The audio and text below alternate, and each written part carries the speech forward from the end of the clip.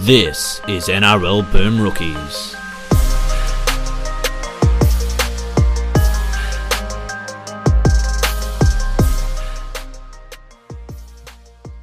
Hello, everyone, and welcome to another episode of Boom Rookies. I am Matt Bungard, and alongside me, as always, Mitch Doyle. Hello. G'day, everybody. All right, we are back. We are getting closer to the start of the season. We've got actual trials with actual NRL players in their teams this weekend. We're coming off the All-Star game, which we did manage to watch decent chunks of, Mitchell. And we're starting to get back into the swing of things. We'll have our team-by-team previews coming for you in a couple of weeks' time. It's we're starting to really warm up and get back into it. Yeah, we are. We did watch the whole game. My memory of the entire game might be the issue, but I remember parts of the All-Star game on the weekend. But yeah, I don't know. Is it next week? I think we start the team previews from.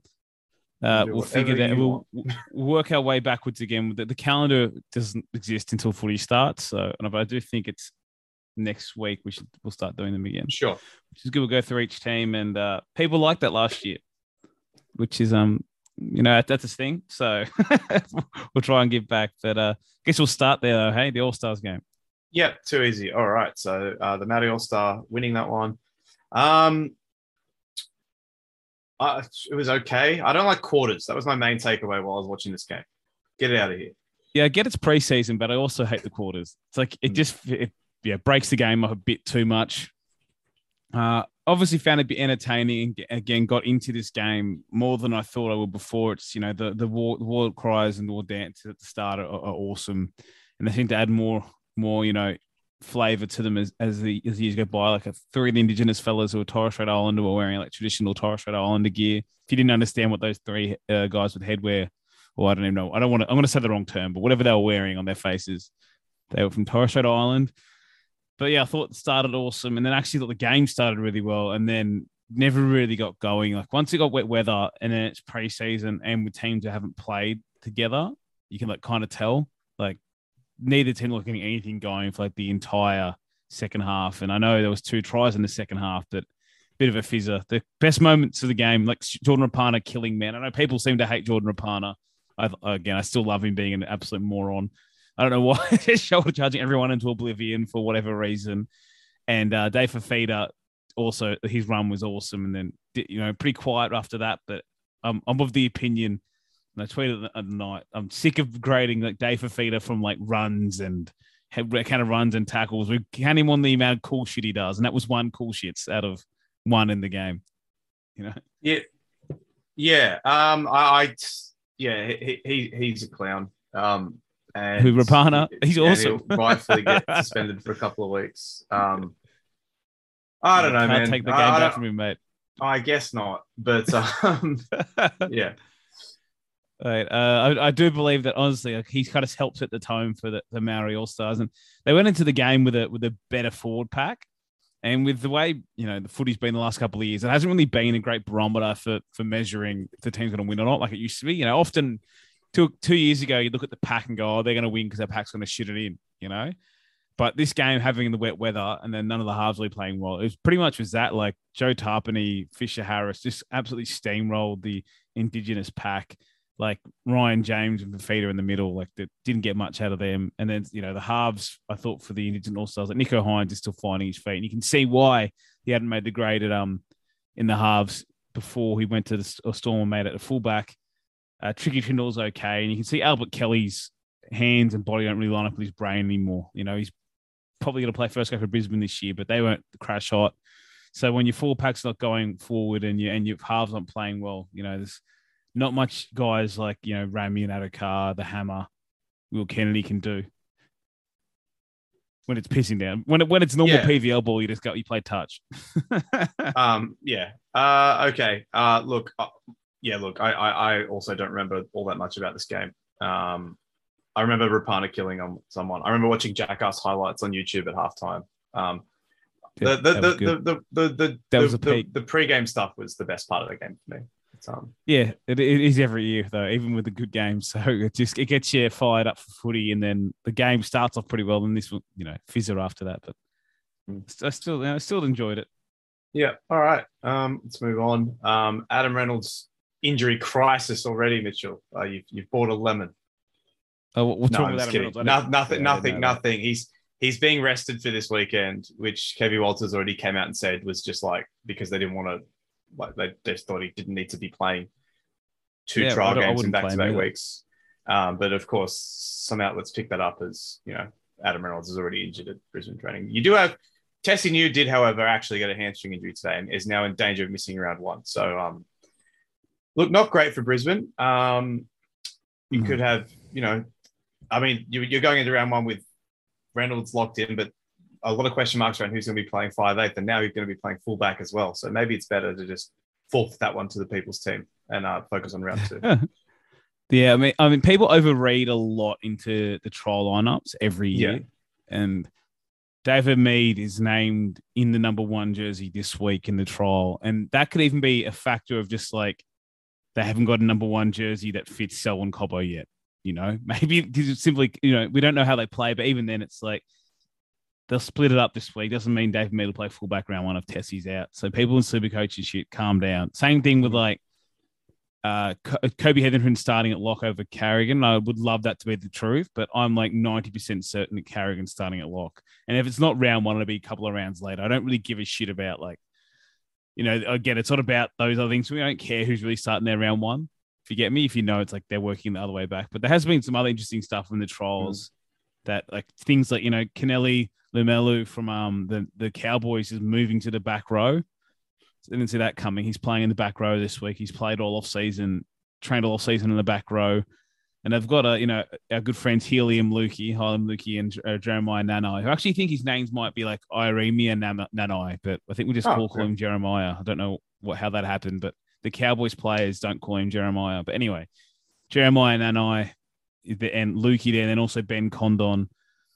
Think it wouldn't be great for Kennelly getting into first grade there, but his own words were like, "This is my easiest path." Somehow Manly have got the fastest man alive in their team for their trial match Harry. on Fridays. Harry from the Corso. No, sorry, the second fastest after Harry from the Corso. Tolatu Koloa, who apparently, according to Andrew Voss on the radio today, ran 100 meters in 10.58 seconds as a 17-year-old. So, well, there's trouble for Jason Saab. That's his only skill set. That is literally. If he can just run a bit faster, then what's the point of Jason Saab? Someone who does have an actual injury and is not playing in that Brisbane trial is Tino Fasumawalu, who's got a knee issue still. So obviously would be a big concern. Somehow the captain, by the way, we forgot to talk about that. They made him the captain. Isn't that weird? Sure. I mean, the Titans are one of those teams where like, I don't really care what they do. Like they're just kind of there. Yeah, but I understand. Like you can be the captain. Wasn't Kevin Proctor their captain at one point? Yeah, and I know they haven't, and they got rid of Fogarty, obviously, and they haven't got a lot of like experienced players in there to really screaming captaincy. So I do understand that, but it just still felt weird. It was Tino. Like I look at the squad and I'm like, yeah, there probably isn't someone else that's calling out for captaincy, but it still shocked me. Like I know they're not going to give it to like Fafita. They're not going to give it to Jared Wallace, who might not be there next year. They're taking it from Kevin Proctor. And they're not going to hand it to Sexton when he's like a young half. And it's like, maybe was it like AJ Brimson? I was like, is that the other option who's also like 23? So I guess it's what it is. Just going through the team list when I looked at them today, like Jared Croker's back for the Raiders. So that's good. He's over his ailments, I guess. Or I don't know. That's it. Souths have named a very weak team for their trial against the Cowboys, which you kind of expect, like Jackson Paulo playing in the centers, Blake Torfin, Lachlan Ilias at the 1 and the 7, Peter Mamazoulis in the 9. Like really very, very few of the top line players playing. Obviously, Charity Shield, they obviously play a stronger team. But yeah, exactly. I do find the South trial a little interesting just because I don't really care about most of trials, but I like looking for the individual things like, Jackson Paulo. Is he going to have a 2 trials at centre maybe, and is he a shot for centres in round 1? Because you do still have that centre position that's not resolved, the Dan Gagai spot. Well, I assumed we'd just get Jacob Gagai to play there, but yeah, and I know Latrell has kind of kept his cards close to his chest about where he's going to play, but I don't think he's going to end up playing it in the centres. So you'd think it's Jackson Paulo or Tane Milne, you'd think. So that one's actually, out of all the things in that game, one to watch for South fans. Souths wished a happy birthday to this young gun yesterday on their Twitter called Zane Bidgerak, and he's like 190 centimeters and 95 kilos, and he's playing on the wing for us. So keeping an eye out for that as well. Him and Campbell Graham on the same size. I don't know who he is, but that's a couple of large boys on the same side. A lot of Campbell Graham about him, like the length, hey. But yeah, you've also like Lachlan Ilias. Like, it still feels weird to me to believe that he's gonna be your halfback. Yeah, like I wouldn't be shocked to see when the Latrell's back. Wouldn't be shocked to see like Taff or even Latrell standing in the halves. Honestly, I wouldn't be shocked if Cody goes to 7 and they don't really have a 7, and then they just put Blake Taff or Latrell to 6. I'll back him. Yeah, I don't know. Maybe Lachlan Ilias is good enough. I honestly haven't seen enough of him to know, so I guess it's another one to watch in this game. But I did think Blake Taff looked like, belonged in first grade last year, so maybe they find a spot for him. Yeah, I just don't know which one of the two it's going to be. But I guess we'll find out. We will. And some of the other trials, like there's not all the team lists out just yet. Like the Warriors team is somewhat interesting because DWZ's playing in the centers, and this is the trial. Reece Walsh is playing this one. Reece Walsh isn't playing round 1, so you'd assume DWZ plays fullback round 1. But it seems weird that it's like if you go out there like Arthur's, Rocco Berry, DWZ, Marcelo Montoya. God, it's an exceedingly average back line, but also it's like we've seen the DWZ at centre thing. It's not really great. And I guess it's just what they're going to go with that, I guess. Yeah, I don't know. They kind of suck too, I guess. They do. Oh, they just have written all over them. They have like some really, like Josh Curran has been a real surprise, and he got re-signed this week. And, they've got him and Tohu Harris will be back. I don't know, maybe around 7, round 8. They've still got Sean Johnson's back there. They've got about 6 5/8s, and we just know they'll rotate those. Yeah. And we just know that back line, like Reece Walsh is locked in, and probably Rocco Berry's locked in. And we just know, like, from there, like there'll be all the other guys like Kosi and what was his name? Anyway, Rocco Berry, Pompey, Kosi, DWZ, Marcello Montoya. Those guys will just all like just rotate through. Hey, It doesn't feel like you can lock any of them in. And then Ewan Aitken's playing in the back row, as we remember it from the end of last year. And that does not feel like a thing that's going to last all season. No. It just doesn't to me. But he just doesn't pass the ball. What was that thing last year? He just never pass the ball. Didn't pass the ball for like 4 weeks. Like one of them, I can't remember the exact stat anymore. But he's only passing like 4 weeks from dummy half. Also, Kevin Walters did not rule out Ezra Mann being the 5/8 in round 1. So that must excite you a little bit. No.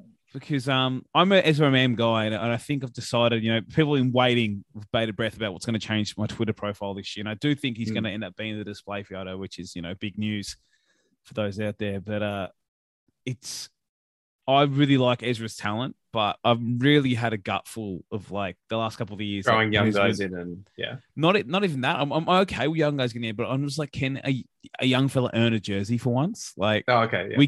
We give them jerseys. If you get the difference there, it's like just because we haven't got a better older 5/8 doesn't mean we should just throw Ezra Mann in. It's like I don't rate any of them. I don't rate Billy Walters, Tyson Gamble, Albert Kelly, but I still think like Albert Kelly should probably be at the start of the year. And I totally get they'll probably shuffle those, so they all suck. But I still don't want to see Ezra till like he's played in Cup, he's killed it in Cup, and he's really blown the door off. I don't want him to just get put in there again. I want him to really force his way into the side personally. And then there's like Tamari Martin is still around the traps. So I'd rather see like for the first like 10 weeks, we shuffle through the old fellas, then see if Tamari's got it. And then we wait for Ezra, even if he's killing it from week 1 in Queensland Cup, because I don't want to throw another child in there at Brisbane and then have the expectation there. And then if he has a couple of bad weeks, you throw him out again. Look, that's fair enough. Parramatta somehow have 2 guys named Hayes, but spelled differently next to each other in their lineup. So that's something. Hayes, they got Hayes, Perham joining Hayes Dunster. Yeah. There's also another team that has, we do assume with Micah Sevo out for some time, we do assume the wing will be Dunster and Bailey Simonson, but there's still, I reckon that Simonson spot could be nabbed by someone else. So it's a bit of a duel there. But the rest of their team this year is pretty settled. It'll be next year, obviously, a lot will be changing for them. But the rest of the team, you think pretty much 1 to 17 would be close to the exact same as last season, other than Fergo. Jordan Rankin signing as well in the halves. Well, yeah, man, he plays. I forgot he was there. He also like 2s, but he plays the trials for whatever club he's at every year, and they don't even consider him like after that. Like Jake Arthur's obviously playing, but he'll actually has a shot of playing NRL football this year. But when Dylan Brown or anyone's out, but I'm interested as well seeing the Dragons lineup's not out, but the Dragons are one of those teams that like you can look at their predicted lineup for round one and it makes sense. But I wouldn't be surprised if it was like 6 different things what people predict when that team comes out in round one. Like there's the Fanai brothers there. Like you can lock in the hook guys. You can lock in Moses Sulu to get his run. You know, you can lock in Jack Bird, you know, just Maguire suspended or whatever. You can lock in Frank Molo, Jaden Sewer, Ben Hunt, McCullough. You lock them in, but I'm not sure you can lock in the wings. I'm not sure if Fanai brother won't get in there. I'm not sure if like Aaron Wood, I don't know, Woods maybe starts, but I don't know. There's a lot of things open there, and I'm pretty certain Tyrell Sloan and Amone will start round one at 1 and 6, but I still would not be shocked if Amone's not in the 6, if Jaden Sullivan's around somewhere as well. So that one's one that you might get something out of the trials for, but lots of the settled teams, these trials mean nothing. Been getting guys back into shape. I guess those hook guys will be sticking around a bit longer with the news today that Anthony Griffin's had his contract extended. Yeah, it was like an additional option that the club took up. Took it up. Why not? Yeah, I mean, there's several reasons why not, but like, why not? Yeah, apparently. Yeah, I mean, I don't know. I understand. Like, I totally get sometimes the clubs do this. Oh, you've got to have security for their future and whatever. But it's like, can we give it 5 rounds? They've done this before. They did it with Mary. Then ended up punting him. They just seem to love to do the right before the season extension. And yeah. Oh, they did do this with them as well, didn't they? With Mary, they did it like right before the season started, which is strange. So I don't know what's going on there. Weird one. Is there any other footy stuff you want to talk about before we move on? Well, saying like I think like a couple other guys, we'll talk about it in the previews when we get there. But I'm actually quite keen to see as well. Like I know everyone's heard all the hype, but I want to see the footy shape Joseph Suwali's in.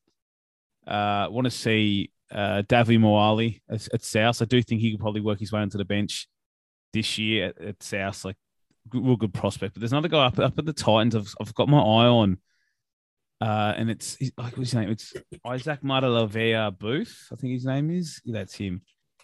And it just seems to be that I don't know. The Titans have got a shitload of forwards now. They've got another one coming through in Matalavea Booth, and I think he could play some first grade this year. And he's a big fellow with a ball skill, and I'm hoping he plays the trial this week against the Broncos. They haven't named theirs, so I can get an eye on him. And I also don't mind the Cowboys. They've got Tom Chester at fullback, but they've got about 700 fullbacks, so you probably never see him in first grade. Yeah.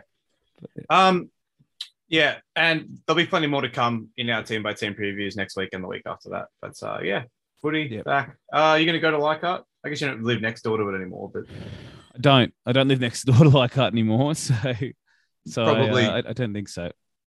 Yeah, I would guess not. If they had some trials at Mascot Oval, I'd probably go, but alas, not to be. No, again, I know I'm really keen for footy, and I will flick through these trials and stuff. But trial footy, honestly, it's not the same.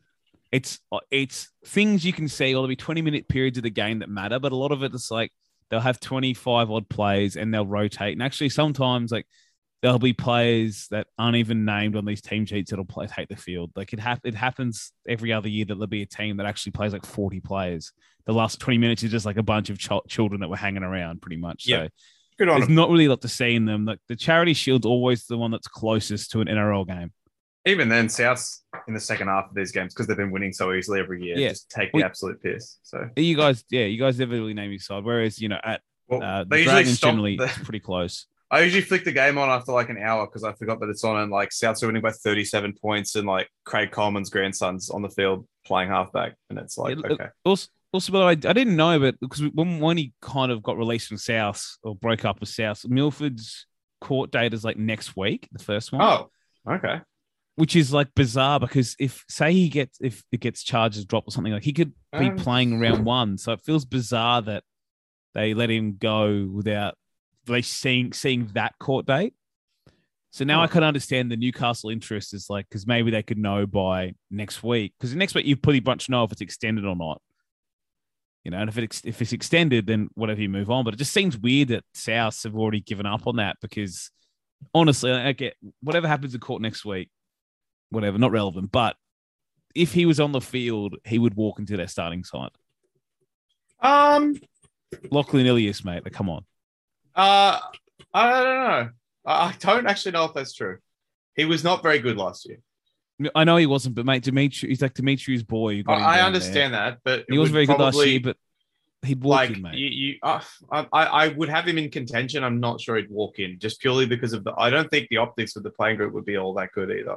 If you've got two young guys who you've pumped the tires of for like a year now, and you could give a chance to one of them, especially at the start of the year when, whatever. But mate, their chances can come, mate. Milford would start round one. Well, I guess we'll never know, will we? Yeah, no, you never will. Yeah, good thing. Good thing my favorite player never had to go to court or anything like that. Anyway, Super Bowl. That was a fun day. Well, I didn't obviously go to the day like you did. You had fun. Had a good day. Coward. Yep. Yeah. Obviously shame you couldn't get out of work, but a good time was had by all. The good guys won in the end. And I forget you're trying to act like the Bengals are the bad guys now, being division. They're literally. I don't actually dislike them really, but I was happy for Matt Stafford, and I've never seen a player as universally hated by like the entire league as Eli Apple, the Cincinnati cornerback, was. Like, the second they lost, like players from every single team in the league. It was like 6 teams or something. Someone went through like that. More than one player went at him, Matt. It's like Ravens, Saints, Chiefs, Browns, like Giants. All these guys just lining up to take shots at this dude. Like, must be the world's biggest fuckwit. Well, that's it. He must talk the absolute most goddamn shit because, like, those are all divisional rivals. But he's such an inconsequential player. Like, yeah. But he must talk so much shit to cop it from that many. Like, every single Ravens offensive player pretty much was, like, having a go at him. And everyone was loving it because he lost essentially around the NFL. That was bizarre. But it was, to me, it was a total fizzer of a Super Bowl, the game. Like, halftime show was sensational. Unbelievable. I'm loving that. Oh, here we go, by the way. Breaking news. What a shock that the Dolphins are talking to Jared Wallace. That was always going to happen. Just come across the timeline now. Okay. But like the game was fizzer. Halftime show amazing. I'm loving everyone's getting into it. But like it was one of those games that totally felt like, and it's such a cliche, but it felt like neither team wanted to really take charge. Like it felt like both teams played pretty scared. And Sean McVay, as we know, I've said this many times, like amazing offensive mind, but he's still a 30% of a fucking moron. It's like 70% best offensive mind of all time in the NFL, 30% fucking moron. And you never know when that 30% is going to pop up, but it does. Just running it into the line for 1 yard or minus 1 yard, like every drive. They may as well just saved us the time and started 2nd and 11 every fucking drive. Yeah, they should have. And then the moment they're like, "Fuck, we should win this game." Hey, let's just throw the ball to Cooper Kupp, and then they won. It's like, well, could have done that 45 fucking minutes ago. Like, I understand their game plan when they went into the game was they were going to target, they want to get Cooper Kupp doubled essentially and target whoever was on Odell Beckham, and they had ridiculous separation and players open when Odell was on the field. And I know when Odell went off, like they're already down Robert Woods and like Tyler Higbee as well. So they are down weapons. I get that. But for, an offensive genius, right, you think you'd find another way than just running it up the ass of your center. Like maybe even they threw to Henderson a couple of times. Darrell Henderson in the backfield. It was good. Maybe get Akers or Henderson in space, or maybe just like throw it at Kupp and hope things happen. But they spent like 2 quarters just pissing the game away. And then the Bengals couldn't take advantage of it because that thing everyone's been waiting for all year is that we all knew the Rams line would smash the Bengals line, and they did, but it just got worse as the game went on.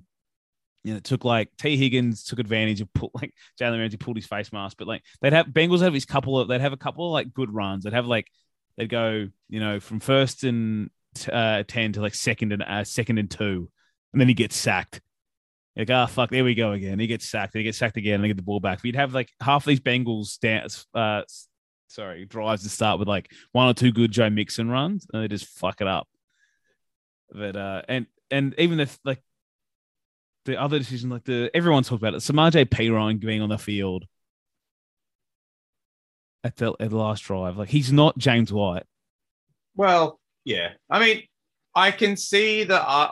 I just think they got a bit too cute there. So basically, if people don't understand why you would ever put him on when you've got Joe Mixon on your team, basically, he's pretty good in pass protection. Perine is, and they didn't use him like that though. That was weird. I'm explaining it if people don't understand it, but like So the logic is that if they put him on the field, the other team immediately thinks it's going to be a pass. They change their protection slightly, and then they're not expecting a run play. But what that doesn't take into account is that regardless of whether it's a run or a pass, Aaron Donald, the best football player in the world, is going to be in the middle of that defensive line regardless, trying to push his way through your very shit offensive line. Yeah. And sure enough, he pushed through and tackled Perine, and that's why it didn't work. Well, and what you said there, like, they had been able to success running up the middle, right? And the Rams have actually been susceptible to runs up the middle all year, despite having Aaron Donald for some reason.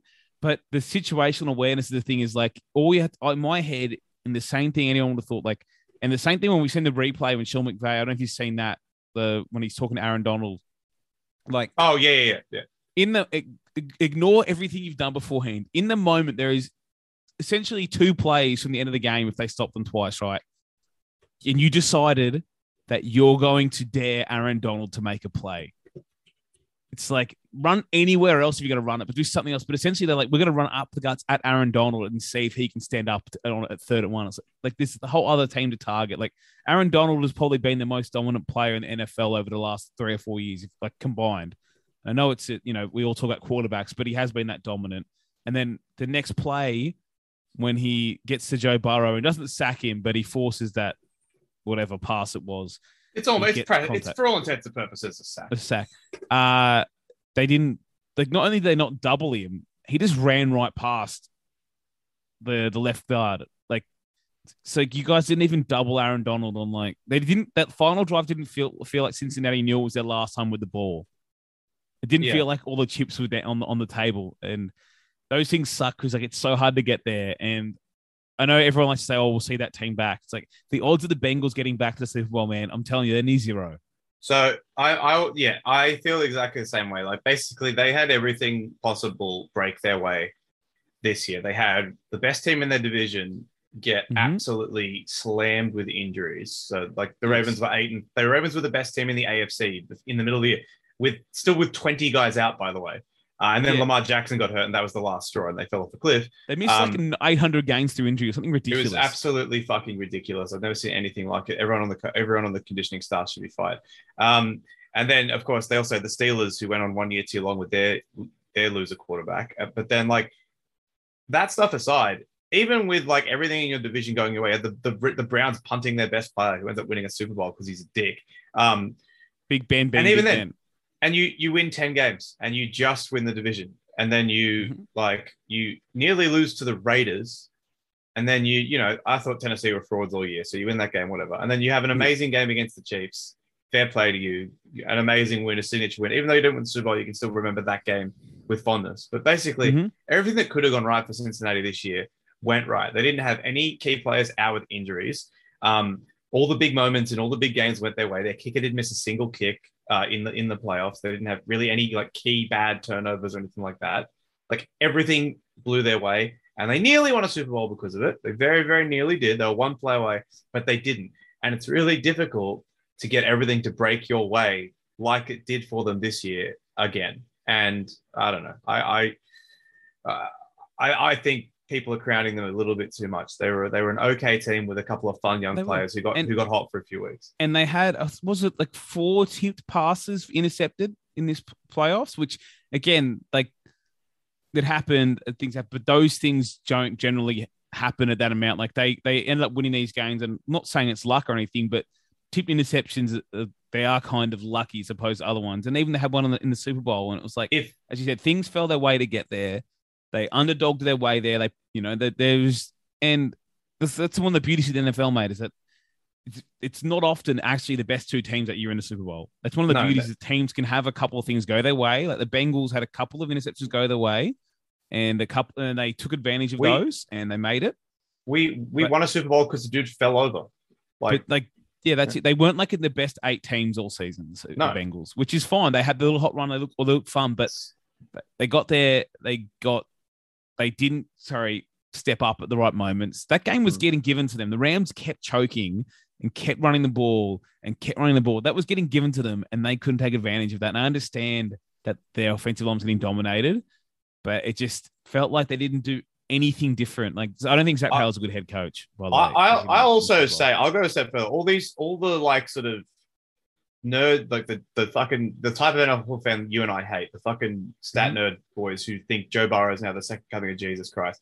They're the exact same people that if everything fortunate that had happened to Joe Burrow's team in the late season and in the playoffs had happened to Tom Brady, they'd be losing their fucking minds about how lucky Tom Brady was. Oh, and a lot of it was that same type of stuff, which is fine.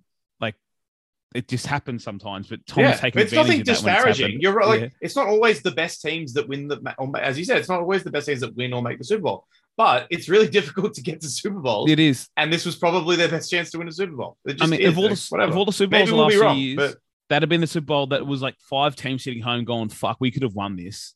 Like, there would have been heaps of sitting home going, we could have won this one. Because Bills, Chiefs, Ravens, and then on the other side, the Packers, 49ers. Like, but like and I'm not trying to disparage either team, but it's just the way that it just didn't feel like either team was playing particularly well. And the Bengals just didn't change anything. Like, their scheme didn't change. They didn't, like, why do they not just, max protect? Why do they not do that? Like, they have Jamar Chase, right?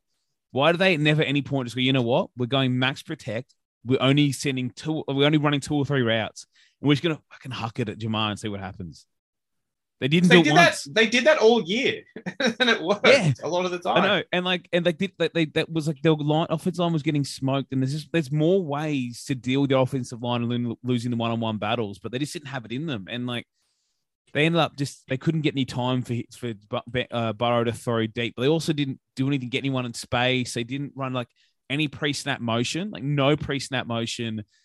And there's a couple times actually you could see that like. The Rams, they wasn't set, and they didn't take advantage of it. Same on the final drive, there was like that screen cap going away by the way of like Jamar Chase being open. Have you seen that dumb screen cap? Yeah, I have seen that. Have you rewatched the play? I have not rewatched the play. It does not fucking matter. He's open, man. Joe Burrow is looking deep left. Like for him to go through his progressions to look right to where Jamar Chase is. Like when a quarterback, his shoulders are that way and he's looking left and you're right-handed, that's behind his helmet where Jamar Chase is open. It's like he has to go through his reprogressions and then get his arm back and his body moved to face the other way. Only way he was ever getting that ball to Jamar Chase, he had like 7 seconds, And he wasn't getting 7 seconds against the Rams pass rush. So people grab that screenshot. It's like, mate, Burrow was looking the other fucking way. Like that half of why Jamar Chase is open is because it's the blind side. Like the safety would have adjusted from over the top, Anyway, that was ridiculous. But yeah, they didn't really adapt a lot. And then the Rams finally had their one drive and took advantage of it, but just felt like such a fizzer. As I said, the team sitting at home going, we could have taken advantage of that and won that game. I will say like the team coached well on the day. We had a really fun moment at the pub at the end, right? So basically, we went to one of these pubs in Sydney and they had a big Super Bowl thing on whatever. But so they'd obviously put in a couple of extra tables for the game, right? And the table we were at, because we got there early and lined up. So there was one table where like it was right next, like basically like they put a giant fuck off TV on the pool table as like an extra TV. And so we posted it right in front of that TV because we're like, well, it's the best look. It's like the easiest view or whatever. Like we're next to the bar, perfect spot. So we sit down and then the game starts. And then we noticed immediately that our TV was like 3 seconds ahead of all the other TVs, but the sound was coming from the other TVs. So like we weren't really ruining it for anybody else because like it was just our table and a couple of others near us that were watching this one TV. But then as the game progressed, everyone started to notice that this TV is slightly ahead. So on that last drive, literally the entire pub was crowded around our television. And I came back and I'm literally like sitting on the floor with a couple of random dudes like we're fucking in year 3 watching Fern Gully on the overhead projector, looking up at this TV while the whole class was doing. It was really fun. I had a good day. Then we went and saw Jackass again afterwards. So. Oh, did you? I didn't know you did that. That's great. Yeah. Well, no one everyone else I was with hadn't seen it, so that's good. But it was funny. Still lost Super Bowl day. Halftime show was awesome. It was finally when we realized, we're like, I bitch all the time about all the people like, oh fucking, they want chisel and shit on, it's garbage, and I realize, we've become those people. Like, whatever. 30 years ago, whatever. It was great. Awesome. Kendrick was the bridge to young people. Yeah, Mary J. Blige sucks, by the way. I don't know. She was there, but whatever. The rest of Mary J. Blige. Huh? What did Mary J. Blige do to you? Yeah, all right. She just didn't fit in with the class and quality of the rest of the show. Really. Wow. I also thought Eminem doing "Lose Yourself" was kind of hacky. I mean, it had to happen though. Yeah, I know. Well, Beat's playing his new stuff, but it's like the rest of them kind of just played bangers, and Eminem's like, "I'll play the one that's kind of like sports." It's like, whatever. But a great halftime show. Loved it. Even got my good friend Simo, mate, asking me for hip hop playlists after it. So maybe it did reach the new fans.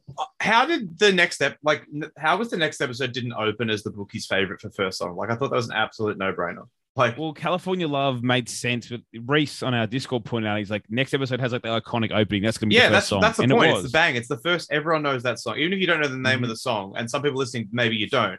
You know the song. Yeah, it's a motherfucking B-O-double-G. Snoop Dogg, motherfucker. Everyone knows that. Everyone.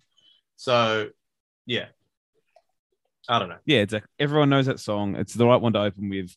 And California Love, a lot of people know it as well. But yeah, that's like also the Snoop and Dre song is the next episode. Like, it's their biggest one. So, whatever. But that was great. I still really enjoyed the Super Bowl and was like an inoffensive winner. I had money on them from the preseason, but it wasn't really worth much. It was 12-1, so I didn't really feel that happy with it. But that was kind of nice. Didn't really bet much on the day other than that, which is rare for me as a degenerate. But it was a decent Super Bowl, but it was also weird. We didn't talk about that. Cooper Kupp MVP. What the fuck? I will say in my preview column for the gambling stuff, I said that the Blue Gatorade at $6 was a fantastic bet. Oh, well, there you go. I didn't know it was $6. Yeah.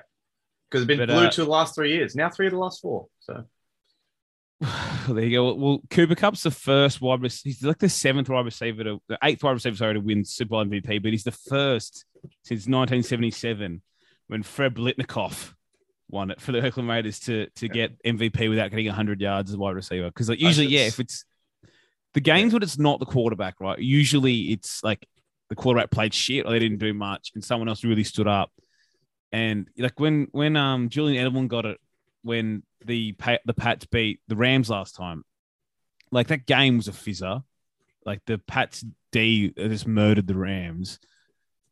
And and then that's still the worst Super Bowl ever. The Rams. The worst two were Seahawks Broncos and that Rams Patriots one. Yeah, so that was, if people don't remember, that was 13-3. New England up 3-0 at halftime. It was 3-3 heading into the fourth quarter. But in that game, so yeah, you wouldn't think they'd give the MVP to an offensive player. But in that game, when no one did anything, Edelman had 10 for 140 yards. No, whatever. Yeah. And made some big plays. So that made sense. Whereas, yes, like the Super Bowl day, like Stafford wasn't good enough to be the MVP, but he felt like he was good enough to be the default MVP like they usually do. But then Aaron Donald was like, Aaron Donald was good all game and then made the final 2 plays to kind of end the game. Oh, I actually that's probably the guy. Do you know? They have to vote before the 2-minute warning.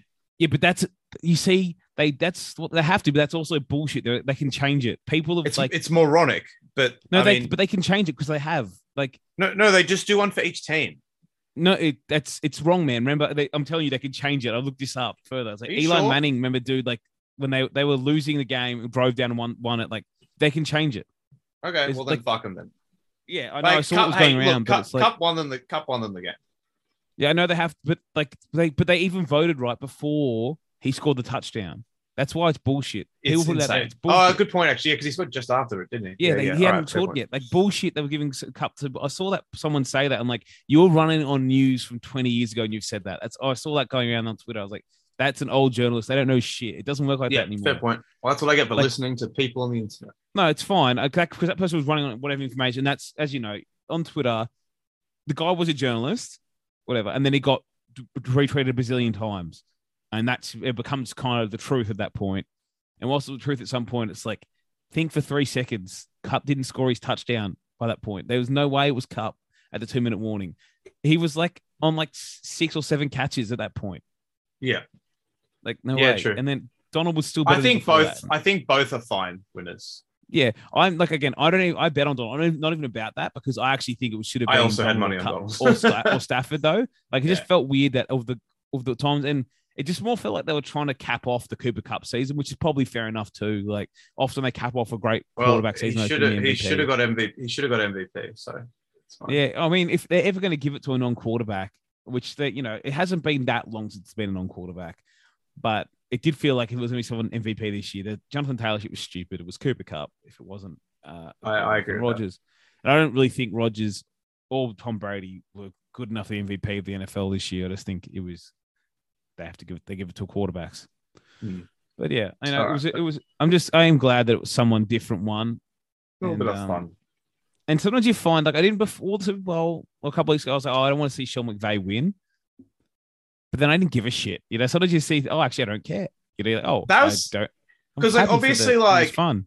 I had that in those last 2 minutes. It was like obviously they're in our division, but like when they were driving down to win the game, I was like, if they win, it's fine. I don't care. Well, yeah, I'll be more sad for my mate who's a Rams fan who's sitting next to me than anything else. So yeah, I think it was which Super Bowl was it? The time they beat the Rams, actually, or was another one. I just stopped death row. I know I used to always go to the Super Bowls and just death row Tom Brady, and then realize, like, fuck, is it really worth it? We were very the angry. Falcons one was the last. The Falcons one. The Falcons one's the last. I think it broke us.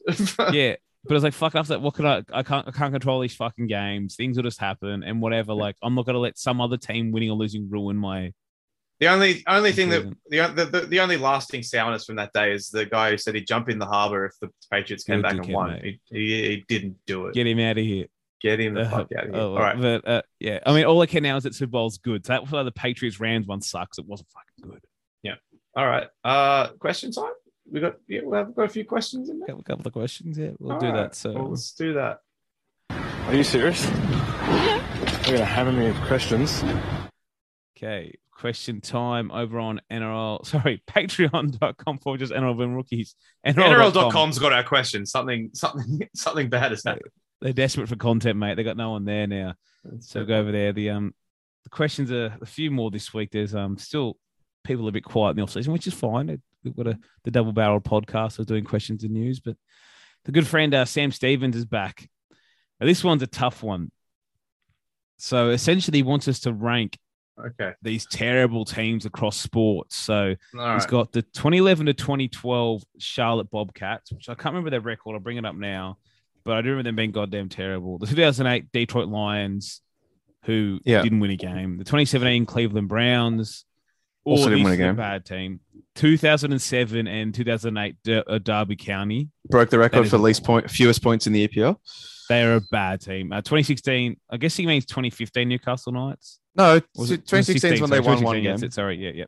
2005 to 06 New Zealand Knights. Oh, that's a deep cut. They stunk. That's a bad team. They had so many guys who just played a couple of games and never played again. 2019 Sunwolves. 2012 GWS Giants. All right, so let's immediately rule out the Sunwolves and the Giants because we don't care. Yeah, that's a good one. I'm about to say, like, the Sunwolves, like, whatever. They got deleted. They had dope jerseys though, and a terrifying mascot. So, and the Giants, they always knew they were going to be shit for the first couple of years. Like, that was part of the plan. So, whatever. Yeah. So the Bobcats won 7 games in the shortened season. Season. Okay. Remember, it's out of 66, 7 out of 66. That's still bad. That's still quite bad. It's bad out of a full season. 7. God. Yeah, if that was a full season, they'd probably be number one. But all right, so let's just quickly try and find a stat. Obviously, both the Lions and the Browns didn't win a game. I think the Browns ones. Wait, is it? Are we ranking how talented they were, or like how disappointed they were? Because like I don't know. The Browns had better players than the Lions did. They did. Well, you see, the Bobcat season, obviously a disgrace. I mean, that is still the least wins all time. They probably could have eclipsed it. So the worst NBA 82 game season record is 9 wins. Maybe they eclipsed the 9 wins. I recognize but several players on this team. But they had Kemba Walker. What the fuck? Yeah, so it was Kemba's first year in the league. And yeah, sure, like, he wasn't great, and he won 7 games. But for a while, Kemba was like that franchise, and he turned into a really good player. And I recognize several of these players. Oh, Bismack's still in the league, mate. Bismack Biombo's still there. Corey Maggette. There's a guy. He was good at free throws, wasn't he? Yeah, but he's the only guy still in the league there. But I don't know. Like that Detroit Lions team was. They went 4-0 in preseason. That's the funniest part. That is probably the funniest part to that story. I'm looking at this 05-06 New Zealand Knights team, and I only remember so few of these guys. Holy shit! Josh Rose was in this team. He was still playing in the A-League 2 years ago.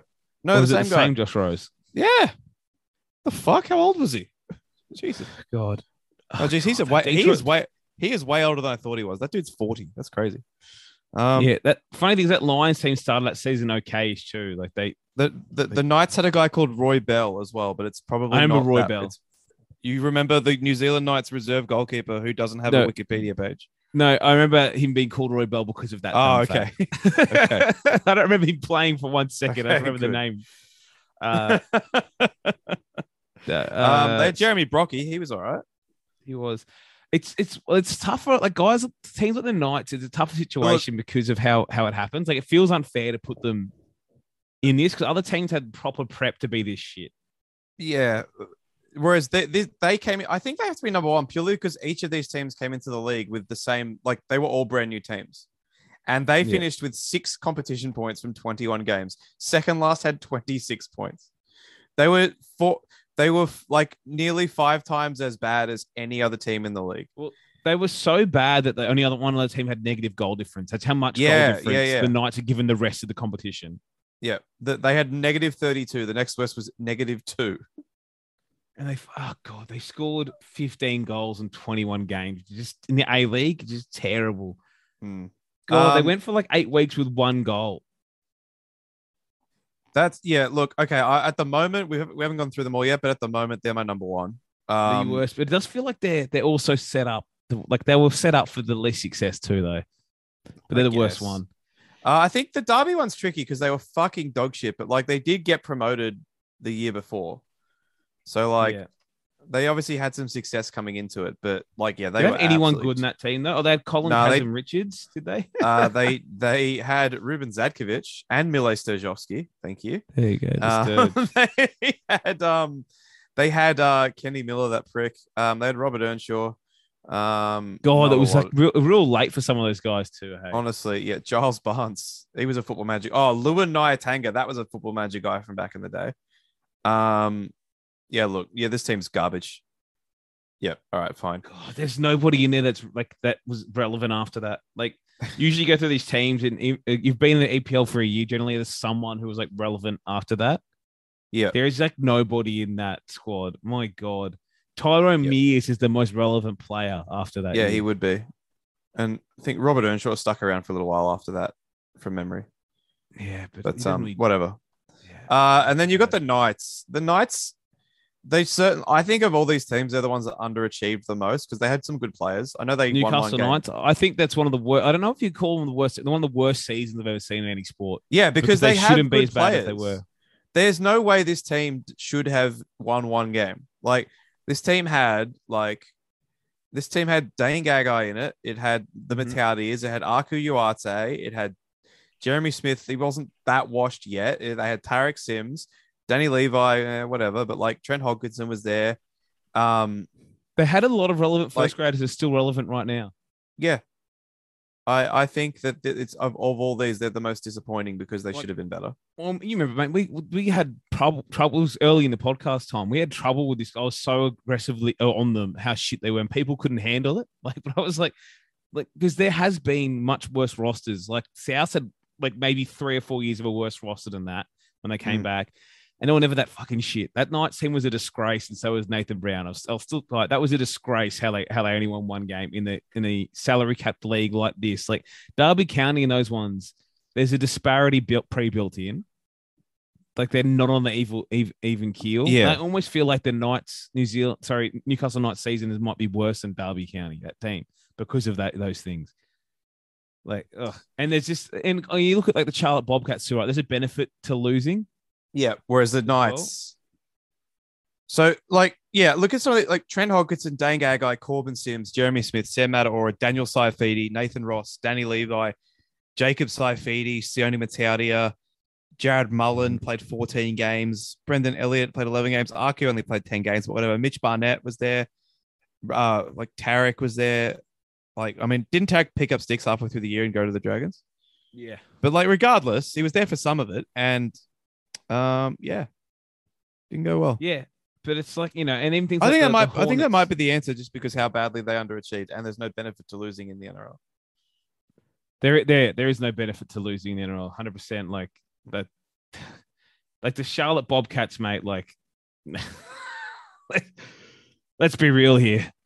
So I think quality wise, New Zealand Knights is the worst of this lot, but in terms of expectations to reality, 2016 Newcastle Knights is the worst. Yeah, and the Charlotte Bobcats, like they've been in the league for like 5 years or so at that time. Yeah, I can't remember, but because you remember, like they're the Hornets again now, but it was like the whole thing that they were like not the Hornets, like the Charlotte team. Hornets moved to New Orleans, they became the Hornets. And Charlotte, I think it was 2 seasons. They didn't have a team in Charlotte. They got the Bobcats. Terrible fucking name. Terrible jerseys. All hideous. Garbage. But they started from scratch. I remember I saw one I saw a guy at uni wearing one once, and I didn't stop to ask him what had happened in his life. But it was weird. Yeah. The worst thing is they somehow won 18 games in that first season, the Charlotte Bobcats. But they were like, again, that situation is they came in set up to fail.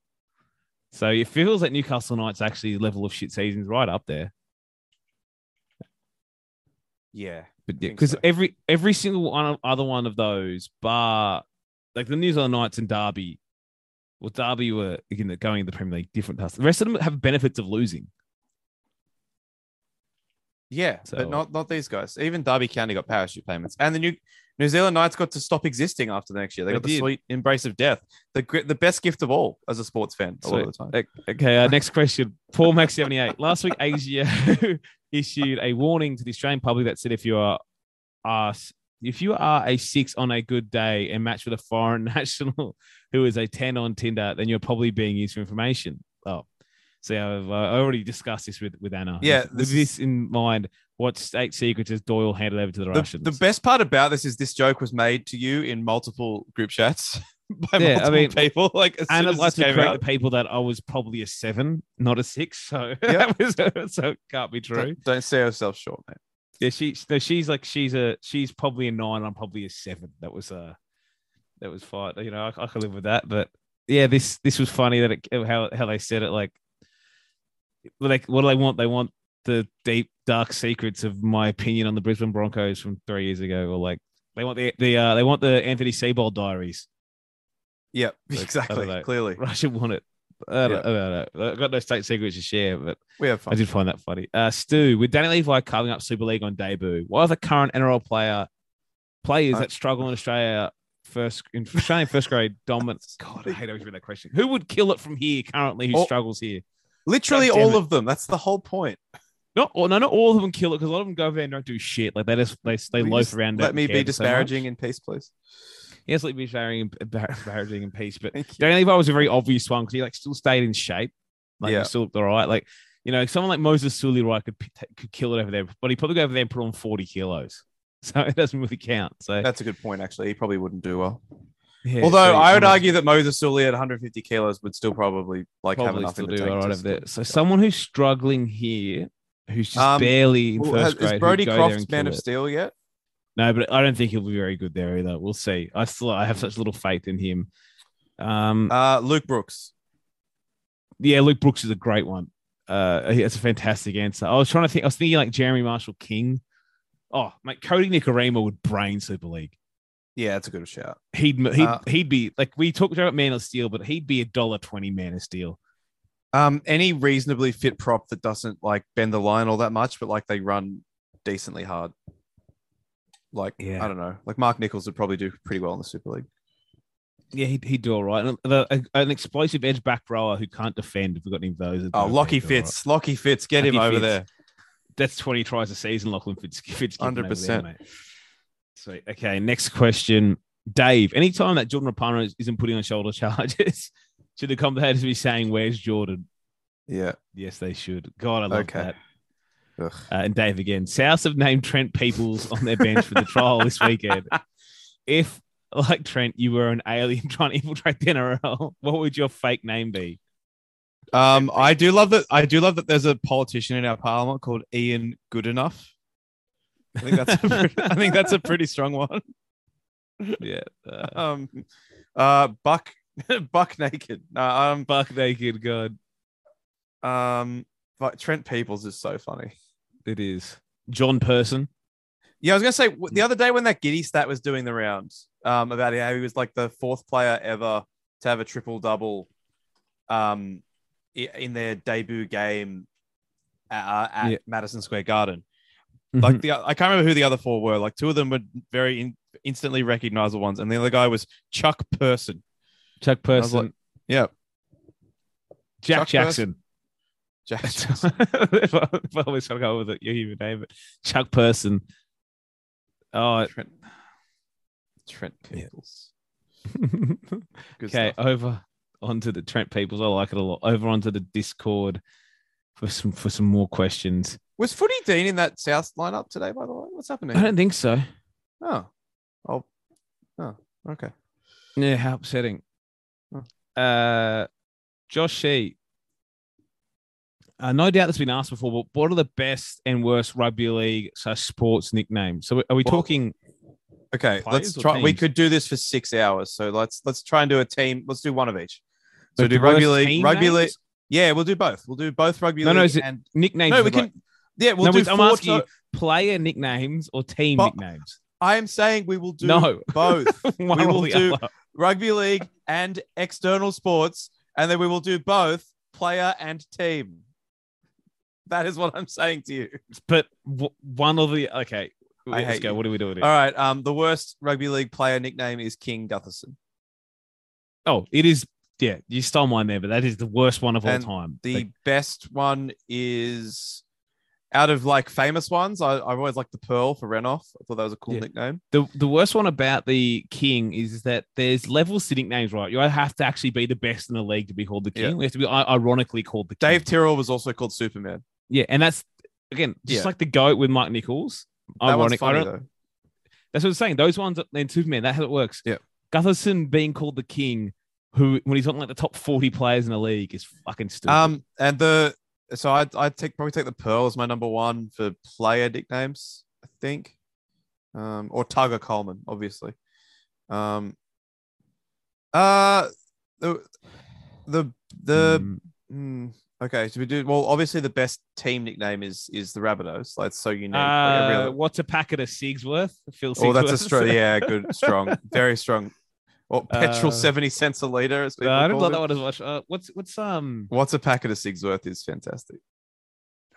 fuck. There's got to be some other good ones I'm missing. Yeah. Yeah, probably is. Rocket but Rod let's- Silver was always a good Rocket one, Rod mate. Even though Silver's it's strong. basic. Rocket was just a good one. Bang Bang Marty Lang. Bang Bang Marty Lang. Yes. Yeah. Team. I think I do think the Rabbitoh is the best nickname. It's just unique. Like, I don't know. I mean, you can fight me on that, but you can also fuck off. I also like the Roosters for the same reason. Whereas like the rest of them is just generic American bullshit. Oh no, the Rabbitoh is a really good one because it has got origins. Like the same thing within America. While the Packers is a terrible fucking name, but it's really good for what they are. Yeah. Like, Rabbitohs is a great name for its origin. Like a Rabbitoh is also like it's not a thing anyone knows what the fuck they are. It's an Australian thing as well. Great name Yeah. for a team. So Broncos, Yeah. a dreadful name for an Australian sporting franchise. best player nicknames from outside of rugby league. Night Train Lane has to be right up there.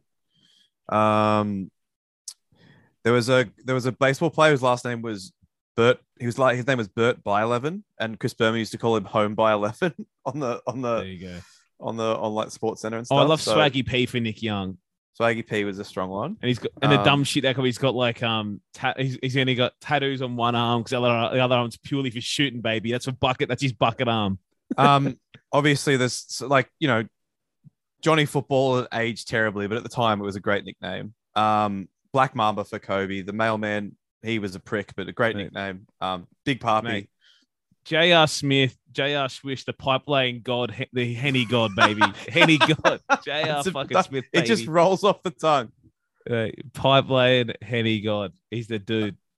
Does Tiger Woods even count? I guess it can.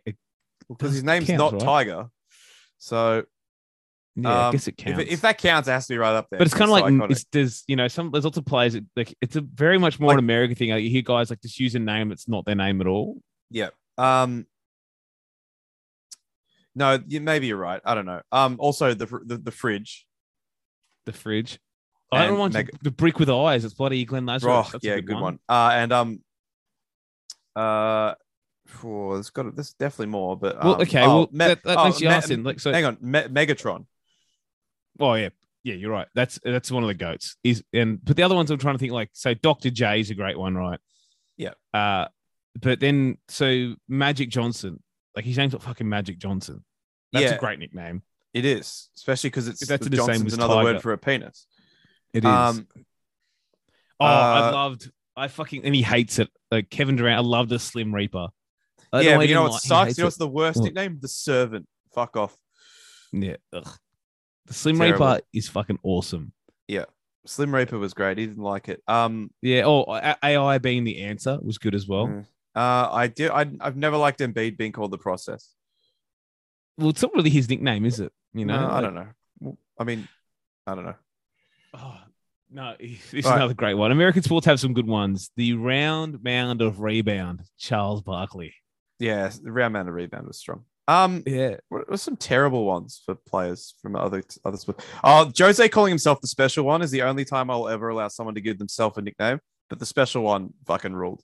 Well, it's also because like just the way he started, it wasn't supposed to be like. No, he just thought he was a special one, and he is. So, yeah. Worst nicknames in other sports. Oh, we've got Pot Roast, Terrence Knighton. That was a great one. It's bad. The Stifle Tower's great nickname, but fuck Rudy Gobert. Yep. Never heard that. That's funny. The Stifle Tower. I've never heard it. It's a great one. But yeah, it is. It is. Worst ones though. Yeah, the King Gutherson you've sent me. Like, yeah, but it's the worst one. But not rugby league. Yeah, I'm trying to think. Like, fuck, I can't think of really bad ones. I pretty much hate all the ones. Oh, dude, we've let ourselves down here. What have we done? How have we forgot He Hate Me? Oh, He Hate Me is one of the goats. Yeah, how have we forgotten that? I love that because it doesn't even make great sense, but it's just like how he came up with it. I was like, oh, it's my nickname because like, you know, anytime I run the ball, thinking, you know, he hates me. I pretty much hated all the nicknames where they just put their first and last names together. Yeah, the Servant is, as you said there, by the way, the Slim Reaper, one of the best names. The Servant is one of the worst ones. Like, why do you want to be called that? I don't know. Mark Sanchez being called the Sanchez was pretty bad. He was. He sucked. It's also a shitting name in general. We forgot Muscle Hamster too. Oh well. I think I've got a clear number one for the worst team nickname. Yeah. The Houston Texans. Oh, fuck off. Yeah, not great. Like, just terrible. And I didn't even like the Oilers as a bad name beforehand too. Mm. And then there's a lot of really good nicknames in the minor leagues over there. They don't really count, do they? Nah. Yeah. Okay. That was a lot of answers. We have a lot more questions. We could probably do an entire episode on this. So let's. You're right. Once we on. start going and playing nicknames, that's more fun than the team ones. Yeah. Like everyone's like Snake for like Brett Short was like it's a great nickname. It just stuck forever. Sterlo, iconic. Oh, the Fatty. Fuck. Fatty. Okay. Angry asked. Yeah. So you go, mate. I was gonna say you couldn't call him the Chief today. Cultural appropriation. You couldn't. Couldn't do it. Who off the top of your head is the worst player manager in rugby league? I can't really. I don't know. Can we Like, just not answer player that one? manager, you're talking about like I assume he means like all the player agents. Like, or are you talking about a coach who can't manage players? I don't know. I If it's player assume the manager, former. I don't really want to answer that. Okay. Next question then. Rory Doyle in a game full of nepotism and cronyism. Who are some standout benefactors? Are they trying to get us like done for libel today? That's back to back I'm there. libelous questions. Yeah, because you don't care. Yeah, like I mean, anyone with the last name Walters, like in Brisbane right now, any of them. Lachlan Maranta. Lachlan Miranda. Oh yeah, His grandfather built the Broncos, as Harry always points out. Yeah, Brett Plowman's son going by Lachlan Miranda because of Barry Miranda. You're right. That's the king of nepotism. But like, there's a lot of good ones. Like the ones, my favorite ones are like Glenn Stewart. Guys like this turn out being good at rugby league. Like they're like, oh yeah, I guess you'll come along. What if Shaq Mitchell turns out being sick? Wouldn't that embarrass the rest of you? Wouldn't it? No, it wouldn't. Wouldn't it? Then look it at- would. He is the leading candidate now. He gets an all-star. He got an all-stars game check. Whatever Hey, that was, he got He that. played all right. He took a lot of hit ups. He got Didn't do folded any- at didn't- almost all of them. Well, That was look, it. but he took him. But he took him. Someone's got to take him. It's about having a go more than anything. Anyway, Brett and Sloan, how does Joe Tarpanay compare to other NRL middles? I think he's pretty good. How many times have we Yeah. gone back and forth on who won that trade? We've changed our mind like 5 times. No, I think it's been Tarpanay. Yeah, it's been Tarpanay for like the last For- 2 for a years number now, of but years. like it went back Like, and forth At the for a little start, while. Barnett was really good. Like Tarpanay always had the most potential. Been Tarpanay for a number of years. I mean, Joe Tarpanay has the potential to be one of the best 5 middles in the competition, and he shows it on occasions, and he showed it in that game. But I think he also has Campo potential to once- be one of the top 5 moronic middles in the I competition. think Campo once said to me, he's like, if you just told Joseph Tarpanay that he had to play like Josh Papali wasn't there every week, he'd be the best middle in the league. Yep, he steps up every time our good friend Paps is not there. Hmm. When he is there, coward. Yep. Often. Brazilian penalties for some reason. Hmm. That's what he does. But no, he's still like, I know he's in a weird spot if he's going to resign there or not, but I still think he's one of the ones I want to keep a hold of. Anyway, what's a big ripoff? Airport beers or shopping centers charging $27 Look. for a big breakfast? Who charged $27 for a big breakfast? That's a lot. Hang on. Look, the airport beer it's an implied contract, right? It costs you a little bit more, but you feel a bit naughty drinking a beer before you get on a plane, and everyone loves an airport beer, so it's But you know definitely the what, winner though? here. You know what, though? Airport beers aren't that expensive anymore. They're also not that much more than just going to the pub. Yeah. Looking at you, rest of the world. Yeah. Like beers at the airport are like $10, right? Beers everywhere are like yeah. fucking $10 an hour. Yeah, they're not that much more expensive than pubs, to be honest. They're not. They used to be like there was a point because they've maintained beers at the airport have been like 10 to 12.50 or whatever for like the last decade. And at one point that was ridiculous. And now it's like I go there, I'm like, I don't even balk at the price. I'm like, yeah, it's a bit of an airport tax. Whatever. Yeah. Like on the plane sometimes, I think my plane to Brisbane for the last major round of the beer was like $9. I'm like, I'm robbing Virgin. Yeah. A can of beer, $9 in the air. I'm robbing this place. I think it's Magic Round going to be again, by the way. It's going to be great. Yeah. Like, so I don't think they're that bad anymore. But, No, so obviously the $27 shopping big centre thing. breakfast is a rip. I'm just know what not a shopping centres huge do with breakfast selling guy. breakfast. Just go, like, I know this is a stupid thing to say because you could probably do this with 90% of food, but like, just go home and make your own avocado toast and like chuck a hash brown in your air fryer. It just costs like $6. Mate, I was a big breakfast guy like 15 years ago, but like Yeah, it's not for me. I like breakfast. I'm saying like the big breakfast now. It's like there's so many other better things on breakfast menus to not order it. It's Yeah. like just, Why- it's just why like would all the you- shit being slopped It together. also, It's like- again, I can't make fucking French toast at home. I mean, I can, but like, obviously, like, it's a little bit it's a easier lot of just to, effort. like, yeah. Like the big breakfast is literally just like they cook 2 snags, some mushrooms, A tomato and some baked tomato, beans and some hash toast. browns, some baked Like, beans. Like you could have done Cook all it that all in at one home. pan. Yeah. You know, and then the hash That's the browns thing. separately. That's it. Like if I go for breakfast, I want to do something I can't be fucked doing at home. Yeah. And I could definitely do a big breakfast at home. And Mm-hmm. it can't, and it's not like one of those things when you go to a restaurant, sometimes you're like, well, they do it better. It's like the big breakfast is not cooked better. than No, at it's home. not. It's literally the same frozen hash browns you could buy at Woolies. Yeah. Everything is the same. And everything is made up and the points don't matter. Correct. Comonos. If Dre, Snoop, and others wasn't the best ever halftime Super Bowl show, then what was? Well, there's it been was, heaps of these. but like the Bruno Mars one, I thought was awesome a couple of years ago, and the Mate. first Beyonce one.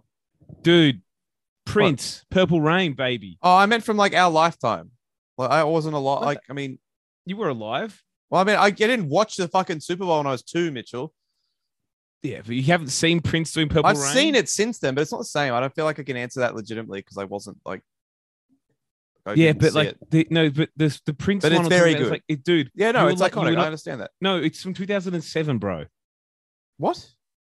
Yes, Prince doing Purple Rain in the Rain is from 2007. Did he do it twice? He might have, but the one I'm thinking of is the one Oh. I saw, which is 2007. So I thought it was ages ago. Why did I think there that? might be another one. And Michael Jackson did it when we were like 2. Maybe that's why I'm getting mixed up. Yeah. What was I doing in 2007? Who played in that Super Bowl? Like that was when I wasn't even a Prince fan, right? Like I'm 17 or whatever, but it went hard. Who was I? So Oh, I'll tell you. So that was our last year of high school. I just pulled it up. So Mm. like that was the last time I didn't watch Super Bowl live. So I got home from school after taping it, and I would have fast forwarded it. Yeah. Yeah, no, I did cop it, but I mean the Katy Perry one is iconic for the Left Shark just doing his thing, just having a good time. Yeah, just having a good time, baby. Like, why not? I think that I do think this sort of like one for me. Obviously, I can't really have one better than that, but I can't think of anyone that were better in the last 5 or 6 years or even close. I'll go watch the Prince one after this. You will. Okay. If I could try to think, yeah, Beyonce. When Destiny's Child got back together, it was sick. Yeah. Oh, fuck. Shakira and J-Lo is also pretty good. Like, again, they're usually all right.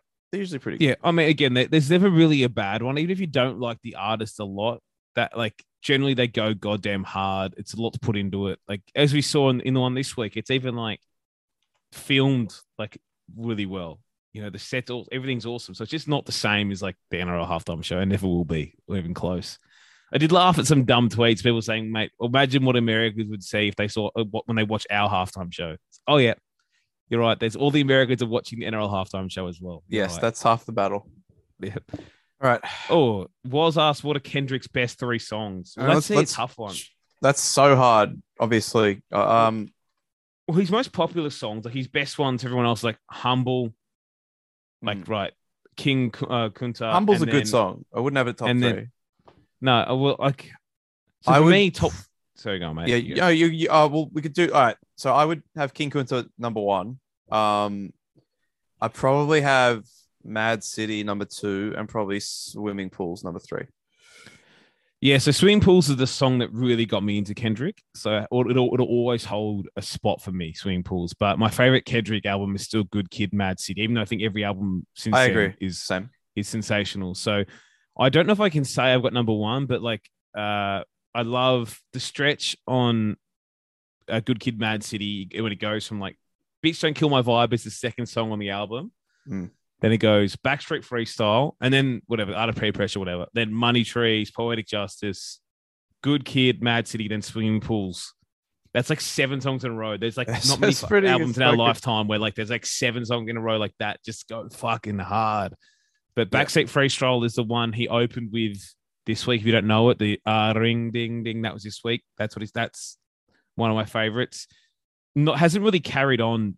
People don't listen to that one that much anymore, but I'd probably say Bitch Don't Kill My Vibe, Backstreet Freestyle, and I would usually say Swimming Pools Drank, but I won't because you said that. So I'm probably going to go with one of the ones from Damn, actually, which is a strange one too. God, I really like God from Damn, and it was awesome live. He was good live. That was a good concert. It was. And God, it was. Hopefully, it's a new album coming soon. Anyway, Ben Qualiata, why didn't Cooper Cup take God first in the MVP speech? Okay, all right. Mario Sieg says, do you give anyone a chance of the spoon outside of the Dragons, Cowboys, and Warriors? Are Bulldogs so definite to gain the 4 wins they didn't achieve this year? What? I don't know because. Yeah, I don't think you can just. I don't know. I think people are getting a little bit ahead of themselves on the Bulldogs. Some more than others, but people can have like. There's always like. I know the last couple of years has been different with how disparate leagues been, but like, come on. A couple of years ago, I thought the Broncos were a spoon threat, and nobody else did. When we had Z-Bold, no one thought we were a spoon threat. I didn't think we were early, but like 5 weeks in, I'm like, we're a spoon threat here. People are like, no, you're not. I'm like, we fucking are. Like. There could be teams come from anywhere in that, but this year, honestly, I could see like Dragons, Tigers, Cowboys, Warriors, Broncos, Dogs, Knights getting the spoon. Yeah, it wouldn't even shock me if the Raiders got the spoon. Yeah, no, I agree with that. Like, I do think the Dragons probably have the worst roster in the NRL this year. Yeah, but I also do think that there's a position. They have guys like Ben Hunt. Some competent forwards. There's McCulloch there. Like it still feels hard for me to see them only winning like 3 or 4 games. Yeah. So yeah, I don't know. I don't think it's just a 2-3 horse race though. Maybe it will be after a couple of rounds. Anyway, V8 Tiger, favorite movie, song, and sporting match of the 1980s. Okay, movie for me is very easy. That's Back to the Future. Song is probably song would be Welcome to the Jungle. Or actually, what U2 albums came out in the 80s? That'd be tough. But I'm just going to lock in Welcome to the Jungle now while I look up what U2 albums came out in the 80s. With or Without You by U2 came out in 1987. Fuck the Joshua Tree. It's good songs on it. All right. Something by Guns N' Roses or U2 and sporting event. There's nothing before the mid-90s is worth your time watching. So nothing. Yeah. So correct. So there's, for me, like, obviously lots of rock songs are like them, but got to put some respect on Grandmaster Flash maybe, and Public Enemy. Fight the Powers 1989. Put that in there. Fuck it. Hip Hop Origins. We'll give them some respect. Trying to think my favorite movie. Well, I thought you would have gone with Straight Outta Compton or Fuck the Police. They're not. Isn't it like a little, like early 90s? From the album's from 1988. Oh, there you go. What I think that was 1990 on the. I to be fair, I've researched this before we answered the questions. That's why I knew it. I didn't. I would have also said it. Well, there you go. Well, then I'll change 90s. that as well. Then obviously I'll go Straight Outta Compton. There you go. What I think that's embarrassing for me, but whatever. I should know that. Shit happens sometimes. So I'd probably go with 80s. So like I've rewatched. I haven't done it in a long time, but through uni, I rewatched like every Scorsese I could get my hands on, and I still haven't seen them all because like I couldn't get my hands on 2 or 3, and that was like torrents are around, but not really around as much. If you get me, so it's his best shit starts like 19. It's like a gap of his best shit. His best shit like is like Taxi Driver in the 70s. And then I think Raging Bull is Raging Bull 1980. 1980. There you go. 1980. And then there's like a 10-year gap until Goodfellas and then Cape Fear and Casino. So that's if Casino had come out in the 80s, it might have been my choice. I fucking love that. So that's really you know what else came out in the 1980s that we forgot? Raiders of the Lost Ark. Fuck. That's a good one. There you go. That might be it. So I might have to say Raging Bull. Oh, no. Actually, I know what it's going to be. The Shining would be my favorite 80s movie. There you go. Wait, when did Empire Strikes Back come out? Actually, that could also be my answer. I can't remember. Empire Strikes Back, exactly 1980. Okay. There you go. Or that or Back to the Future. That's a tough call. And other ones I can think of 80s are Princess Bride, Blade Runner. Blade Runner's good. All right. We like a lot of 80s movies, but sometimes it's hard to, when you think in your head, to nail down that little period of when it is exactly. The sport thing, like, I don't know, man. I got nothing. Honestly, nothing. Oh, The Miracle on Ice. Yeah, sure. 80s, right? They made it. They made a movie about it. They made a movie about it. But yeah, God, I'm upset. I should have known that. I did think in my head NWA first, right? I was like, nah, I think right, it's 2 years later. Matter. It's embarrassing. Who cares? A couple more questions to wrap this up. 6 again. Biggest riser, biggest faller for the 2022 we'll keep that season. for the previews. We will. D Butts. How does one go from the high of the Rams to wherever the Tigers are? You just enjoy my biggest. You're playing with house money this year in sport, baby. Biggest advice I can always give to people in sport is advice I've always tried to live my sporting fandom by. Just try to enjoy the wins 10 times more than you get hurt by the losses. Sometimes it's hard, but you just got to do it. It's the only way you won't. Because you lose so much more than you win. Just got to enjoy everything from here, everything as much as you can. Just whatever. Like the Tiger season, it does matter, but it's like, after your boys won, it matters a little less. Mm-hmm. Ben Qualiata, where is Josh Giddey legitimately in the Rookie of the Year race right now? Personally, I've been tied third with Barnes, just behind Mobley and Cade. We had this chat on Discord a few weeks ago, and I was having Giddey in my top 4, and I was going to slap down a little, but I do think I have Giddey probably still just behind Scotty Barnes. But probably the end of the year, I can be ahead of Scotty Barnes in my If you told me Scotty Barnes caught 63 passes from Tom Brady in 2012, I would have believed you. Who the fuck's that? There you go. Well, he's on the Raptors, mate. So Giddey's ahead of him. I've had enough of you, Scotty. But no, Scotty started the season really well, and he's. I know Mobley plays for your team, right? So I don't want to slander him. And Cade's a vegan, so I'm not going to slander him either.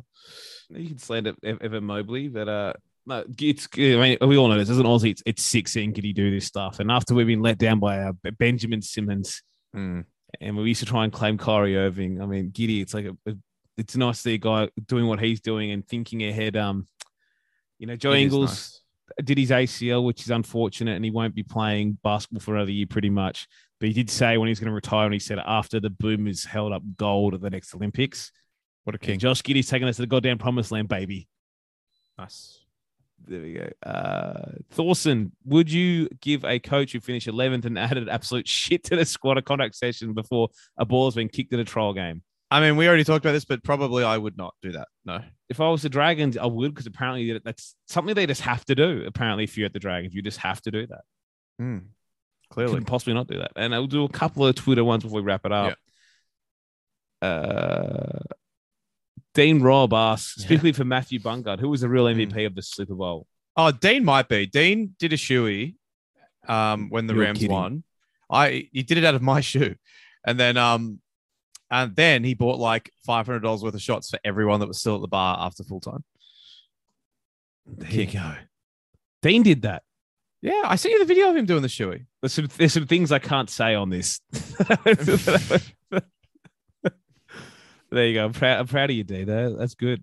Yeah, he had to go. So Andrew Calagerone asks, who is the Dogs number 7 and why? Well, we want to Burton's the 6, which is what really matters. The 7 Give me my boy Avarillo Slim, baby. Let's go. But to say it's Jake Avarillo, right? Just purely because let's not have Flano. Let's just not do that. Let's again. not do that again. Yeah, It's probably happening again sometimes during the year, but maybe you hope we have a good enough footy from your boys Burton and Avarillo that it doesn't happen. Okay, next question. One more on Twitter, then we'll wrap the show up. Big data in RL.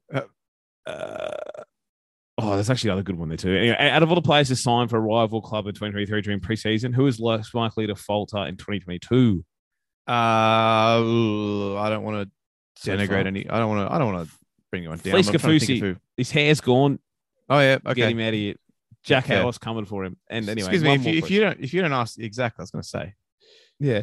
Nathan says, as cricket season is drawing to a close, can Matt Bungard tell us about his hat trick? Yeah, I've still got the trophy actually. You got a trophy. Is it like you got the match ball? They Surely. put the match ball in like a trophy. It's sick. I've still got it. I'll send you a photo. But so I was an opening bat. I never bowled like ever because whatever. But we're playing like the worst team. What was I like 19 at the time? And they chucked me the ball second innings. We're like they're like whatever. Like we're not gonna. We were going for outright. We probably weren't gonna get it. We needed like 4 more wickets. So like whatever. So. No, sorry. We needed like 6 more wickets late in the day. So I got 2 wickets in my first over, not on consecutive balls, but I got 2 wickets in my first over. I can't remember how I got those, but I still, of course, remember the hat trick like vividly. So the first one was a thick edge to first slip, well caught by my captain Ben Wilson. Second one, I actually managed to get a ball to swing for the first time in my entire life. Bowled an in-swinging Yorker. Shout out Eddie Smith. He should always bowl Yorkers. And the dude decided now would be a good time to like get down on one knee and play a sweep shot. Just completely air swung. Yeah, he tried to sweep an in-swinging Yorker. Yorker. Yeah, well, it didn't end well for him. Clean bowl. Did you bowl Glenn Maxwell? what happened? Look, I mean, it might have been Glenn Maxwell's grandpa. The dude was old as fuck. And then the third one, everyone's around the bat at this point. Like, holy shit. Like you got I never bowled, so like this is ridiculous. The fact like holy shit, Bungard's on a hat trick, like and then just I was like I just have to make sure it's on the stumps. The guy tried to prod it away. It came off the shoulder of his bat, looped across the pitch, and our guy fielding at silly mid on dived across the field like Warney's hat trick ball, and Andy Roy was his name, and he took a catch on the other side of like dove across the pitch and caught it. Mass celebrations. And then we were actually 1 wicket away from getting that outright win with 1 ball to go in the day. And I nearly got a double hat trick, but it just missed the outside of off stump. But I hate the term double hat trick, by the way. I was about to say that was my next. I've been in a chat that's been arguing about this for like weeks and weeks and weeks. And it's like, it's just such a grammatically offensive term, double hat trick. It doesn't exist in the application of the word in any other sport. No, their logic is, but it's 2 hat tricks because 1, 2, 3 is 1 hat trick and 2, 3, 4 is the second hat trick. And I'm like, by that logic, 101 is a double century. Like, no, that's different. It's like, why is it different? Because you've just I do decided it's understand. different. There's small differences. I know, like say in football or in rugby league, when you score a hat trick, generally it doesn't matter if they're in a row. So I understand. Okay, cricket's in a row. Another one happens. I understand what you're saying. It's not. Let's just call It's worth something pointing else. out. It's also not necessarily in a row. Like you can get a hat trick Exactly. ball. You can get a wicket on the last ball of an over. Someone else can take a wicket the next over, and then you can complete your hat trick, and you're following over. So Exactly. I'm sure that's happened at some point. Yeah, I mean, or the same thing when the guys like start the next game on a hat trick. I don't think that actually does not count as a hat trick. It has to be the same innings. But Doesn't it count the next? You can be on a hat No, trick no. next fucking innings. oh, I don't know if you can over innings maybe, but not over matches. No. No match, sorry, over innings. Oh, maybe it does count over innings. I'm not sure about that one. But regardless, even then, it wouldn't be successive. So we're right. But I hate double hat trick. Just give it a it's better name. Just give it a big quad sombrero. something. Big sombrero. The old big Yeah. dick. The old Always big adds up dick. with the old big dick. Peter Siddle's got a big dick on his birthday. Anyway, all right. What a Not what a yet. He high note hasn't. to- Not yet. He hasn't. Fucking worst moment in commentary history. Mark Thank Nicholas, God. Probably hanging end his career. Get him the fuck out of here. ahead. He should have been deported on the spot. And with that, Peter Siddle, king. All right, we're out of here. We're back next week. Say goodbye, Mitchell. Goodbye, Mitchell. That's goodbye from me.